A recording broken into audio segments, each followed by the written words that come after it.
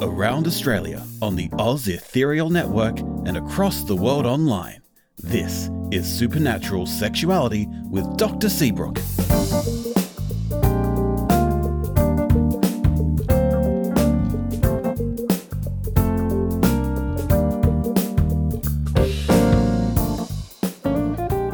Hello everyone, welcome back to Supernatural Sexuality. I'm your host, Dr. Olivia Seabrook. Join me tonight as I take calls from listeners like you who have questions about their relationships or sexualities. If you have a problem and you'd like some advice, you can call us around Australia for free on 1800 975 711 or internationally via our Geist line service at Seabrook On Air.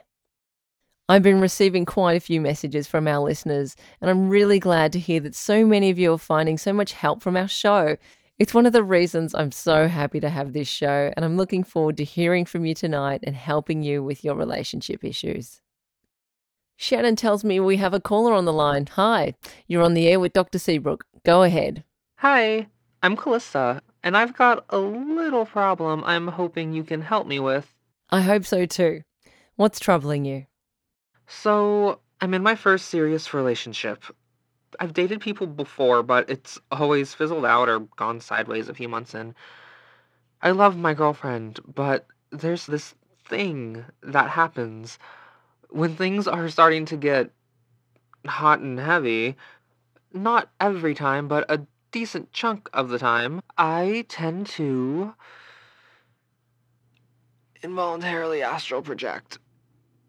Which is kind of a bummer for me, since I'm suddenly outside my body, sometimes in the same room, sometimes a mile or more away, and obviously it's kind of a mood killer for my girlfriend too. I see. Does this only happen during sex, or does it happen at other points too?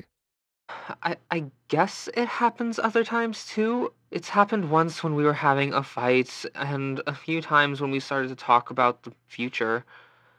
It's really frustrating, and she's understanding, but it's starting to put a strain on our relationship. It's hard to talk about moving in together and how excited I am about that possibility when I literally can't finish the thought without going astral. It sounds like the underlying thread isn't necessarily sex or physical intimacy, but intimacy and heightened emotions in general. Probably, probably. I mean, it just makes me nervous. I feel like I've never had this kind of a connection with someone before. Usually, at the first sign of real intimacy, people tend to leave me hanging. You'd think I'd be happy to have someone sticking around, but Sometimes the situation or scenario being unfamiliar is enough to cause anxiety in and of itself. Is it maybe that you're just used to people not sticking around and this is different? that could be part of it, I think. I'm honestly not sure what happens after this since I've never experienced it. And that's a little nerve-wracking. Someone ditching you as soon as you express real feelings sucks, but at least I know how that song and dance goes. But having these kinds of feelings and not knowing what comes next is a little scary. That makes sense. Sometimes the known and uncomfortable situation is less scary than the unknown situation. And if you don't know what will happen next and you're prone to anxiety, it's easy to create a worst case scenario or several of them in your head. Yeah, and it's also like, I think part of it is even aside from not knowing what comes next, I only have bad examples to look at to base those potential scenarios on. So I wonder if it will happen here, but it'll be worse. Getting ghosted is awful, but it's a much scarier thought to be ghosted after someone has stuck around, and I've been really vulnerable with them, you know? That makes perfect sense. Let me ask you something, Callista. The rest of the time, are things good? N- Yeah, at least I think so. I've never done this before, you know? We have minor disagreements every now and then, but they're usually resolved without a huge amount of fuss. I love her, and I want her to stay in my life. And have you talked about all of this with her? She's aware that it's a problem, but we haven't talked about anything behind it. She She just thinks it's a fight or flight response, I think. Okay, let's see if we can help by starting out with some grounding techniques. You can get something physical to help you ground, like a necklace or a bracelet or even a stone to keep in your pocket. Hematite is great for grounding.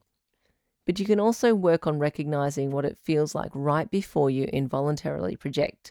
Many times with something like this, or even more standard anxiety issues like panic attacks, there's warning signs that happen a few moments ahead of time. If you can figure out what your warning signs are, then you can start the grounding exercises as soon as you feel those, instead of after the involuntary projection has kicked in. Does that make sense? Yeah. A lot of times my vision will get a little fuzzy a few moments out, and my fingertips start to tingle like I've hit my funny bone or something. Got it. So once you start to feel those sensations, you can touch a physical item that's helping you ground, or even just to start breathing slower and deeper.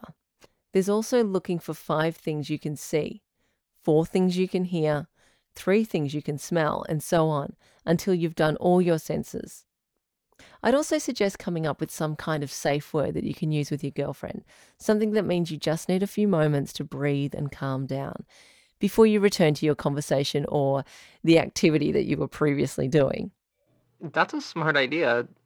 I I don't know why I didn't think of that before. It's easy to think you can ignore it and it'll go away in the moment, but a lot of the time, it's more effective to disrupt the pattern. If you can take a few minutes to recenter and you talk with your girlfriend about your fears around rejection, I think you'll find yourself involuntarily projecting a lot less. Does that make sense to you? Yeah. Yeah, that helps a lot. Thanks, Dr. Seabrook. Of course. Good luck. It can be such a difficult thing being present in this moment. Well, this kind of disassociation can cause so many problems, and I hope those out there having similar problems can learn a little from that last call. Looks like we have our next caller ready to go. You're on air. Go ahead. Hi, Dr. Seabrook. My name is Tony, and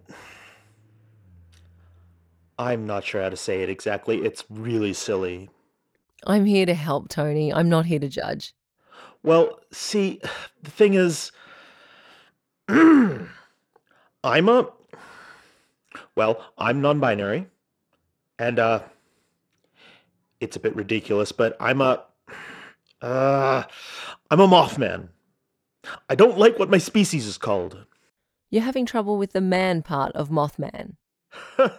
Yeah, see? It sounds so ridiculous. You've just gotta laugh. It seems like it's affecting you a lot if you're calling in. Look, I've been trying to date a bit, but no one seems to respect that I'm non-binary. It's difficult. Have you spoken to any other Mothman about this? Perhaps there's another Mothman out there who feels the same. I'm worried people will laugh at me. You also seem to be laughing at yourself a lot. Tony, I think you should really listen to these feelings you're having. Right. My advice, first of all, would be to take yourself seriously. Yeah, I just worry it's silly. If it's making you this uncomfortable, Tony, it's not silly. I would also recommend trying to find some other non-binary Mothmen and see how you start changing the language you use to refer to yourselves. Does that sound more feasible? I think so. Okay. And, thanks, Dr. Seabrook. Anytime, Tony. Good luck. Something important to remember, the language we use doesn't have to define us. This is Supernatural Sexuality, and we'll be back after these messages. Welcome back to Supernatural Sexuality. I'm Dr. Seabrook. Time for some more calls. Okay, our next caller is on the line. You're on the air. How can I help? Hi, I'm Petra. Thanks for taking my call, Dr. Seabrook. Of course, Petra. It sounds like you've been having a tough time. I hope I can help. Really, it's about who my partner's family think I am. They. I hate saying this. Even just saying it on the radio makes me feel like a traitor. There's enough bullshit floating around about sirens in the mermaid world, and now I'm giving it airtime. Oh, I know it can be hard to decide how to talk about intra-community issues or prejudices. We can definitely keep it general. Just tell me enough so that I can understand what's going on. You know what? Fuck it. I can do this. I'm sick of just... Maybe if I talk about what it's like from this end, maybe, well, it's not like I'm the first siren who's ever had to... Okay. Okay.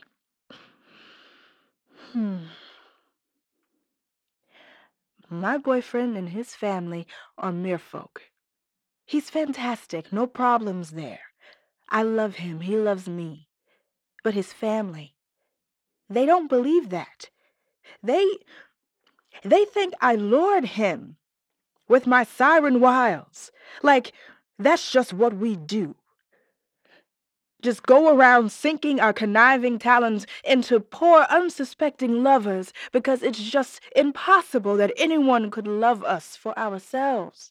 I'm so sorry.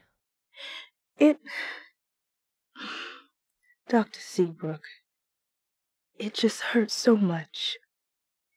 It makes me feel like people are never going to fully trust me. You aren't the first being I've heard this from. It comes up for sirens, but also for incubi, succubi, anyone with hypnotic abilities. And it can be a source of damage, not just to relationships or individuals, but to whole communities. It's so important to understand that in this world, some of us have powers, and some of those powers can, hypothetically, be used coercively. But that's no reason to go around assuming malice or manipulation or coercion. Thank you, Doctor. It's hearing you say that, it's rarer than it should be. You know, honestly, I'm sorrier for my boyfriend than I am for myself. He loves his family so much. They've always been close, but now he's sticking by me, and he refuses to believe that what they're saying. But they're just saying that that's even more proof that I've got him wrapped around my little finger. I'm cracking this awful trench between him and all these people he loves. I don't know if I should even try with them, but I don't want him to lose his family over me. I don't know what to do. I shouldn't have to be the grown-up here, and even if I am, they won't even meet me. They're so sure I'll manipulate them. Petra, I have an idea. Oh, I'm so ready for an idea. So you already know your boyfriend's family don't seem prepared to hear your voice because of their own beliefs about power and how you wield it. But I'm thinking about a letter. The great thing about letters is that you get to take your time drafting them. Right now you're conflicted about whether you want to approach them with grace for your boyfriend's sake or whether you want to express your hurt and disappointment. Drafting a letter gives you time to work that out. Write an angry draft, get it out of your system, and then take some time to think and churn and then write a second draft. You have the right to your anger, but this way you'll also have a chance to channel it with care. And then it's up to them to try and grow beyond their current prejudices, if they're up for it. They might not be. But this way, at least you'll know you've made a good faith try. What do you reckon? It's worth a shot. It's... Yeah, it could be better than the endless tension we have now, at least. I'm gonna give it a go. Thanks, Dr. Seabrook. All the best, Petra. Good luck to both you and your boyfriend, whatever happens next. And just in case it needs saying to our audience, we all have more power than we think. And that power isn't limited to the supernatural. Some of us just wear that power a little bit more obviously. As a therapist, I've been taught a fair bit over the years about the sentient psyche. Some people would call that a coercive power. Actually, I definitely call that a coercive power, and it's very possible, easy even, to use unethically if you're not thinking carefully. All any of us can do is be aware of power, notice how and when we're using it, and use it responsibly. Often those of us who know we have coercive power are the most careful in wielding it. Those of us who don't have such a clear and often stigmatized source of power might want to take a few notes. And that brings us to the end of our show tonight. I'd like to thank Callista, Tony and Petra for calling in tonight, and thanks to Shannon Forth, our producer. I'm Dr. Olivia Seabrook. This has been Supernatural Sexuality. I hope you found something in our show tonight, and I hope your relationships find their way. I'll see you next week. Supernatural Sexuality with Dr. Seabrook was created by Lee Davis Thalborn and produced by Paso Volpez Productions. Dr. Olivia Seabrook is voiced by Mama Bohoi. Callista was voiced by Lucille Valentine, with the call written by Michelle Nicolaisen. Tony was voiced by Jeffrey Nils Gardner, with the call written by Alison Evans. Petra was voiced by Jessica Washington, with the call written by Hannah Aroni. Thank you to Alexander Danner of Greater Boston for recording and directing assistance on this call. The voice of the Oz Ethereal Network is Lee Davis Thalborn. If you like our show and want to support us, consider backing us on Patreon. We do our best not only to create a high-quality show for you, but to pay everyone involved in its production. Your monthly donation will help continue to support great shows like this one. You can become a patron via supersexradio.com/Patreon. If you're not able to support us financially, consider rating and reviewing us on your platform of choice and spread the word about our show. If you want to learn more about supernatural sexuality with Dr. Seabrook, visit our website, supersexradio.com. You can also find us on Facebook, Twitter, and Instagram as Supersex Radio, all one word. Up next on the Oz Ethereal Network, listen to a modern-day story of one man's influence that continues beyond the grave in a city that's always on the move, in Greater Boston. Find out more about this great show at greaterbostonshow.com.